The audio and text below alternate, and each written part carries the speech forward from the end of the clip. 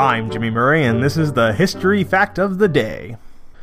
Today's history lesson is on the Big Game.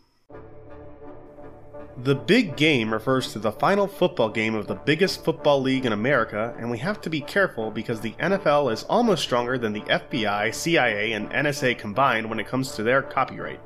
If there's not an episode next week, it's because I was traded to the Miami Dolphins as punishment.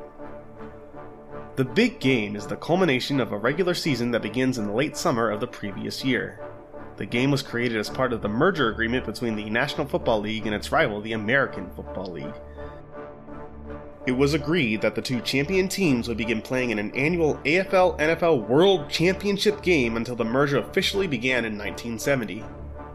The first game was played on January 15, 1967, after both leagues had completed their respective 1966 seasons. After the merger, each league was redesignated as a conference, and the game has since been played between the conference champions to determine the NFL's league champion. The Big Game is the second largest day for U.S. food consumption after Thanksgiving Day. The most recent winner of the Big Game was the team from Kansas City, the Kansas City Chiefs. They beat the San Francisco 49ers 31-20 and won their first Big Game in 50 years.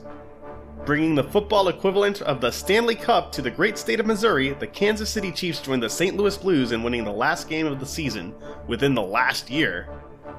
Next year, the Big Game returns to the city of Tampa at their famous Raymond James Stadium, in the 55th version of that game. I'm Jimmy Murray. Thanks for listening to History Facts on the Kid Friendly Network. Music is by Kevin MacLeod. Executive producer Chris Kremitzos.